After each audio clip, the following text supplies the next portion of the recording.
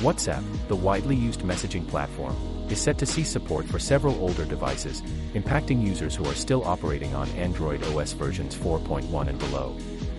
Starting October 24th, affected devices, including popular ones like the Samsung Galaxy Note 2 and Sony Xperia Z, will be left unsupported.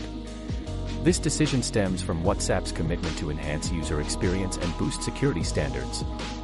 Users with these older devices are advised to upgrade to Android 5.0, iOS 12, or KaiOS 2.5.0 platforms to ensure uninterrupted messaging.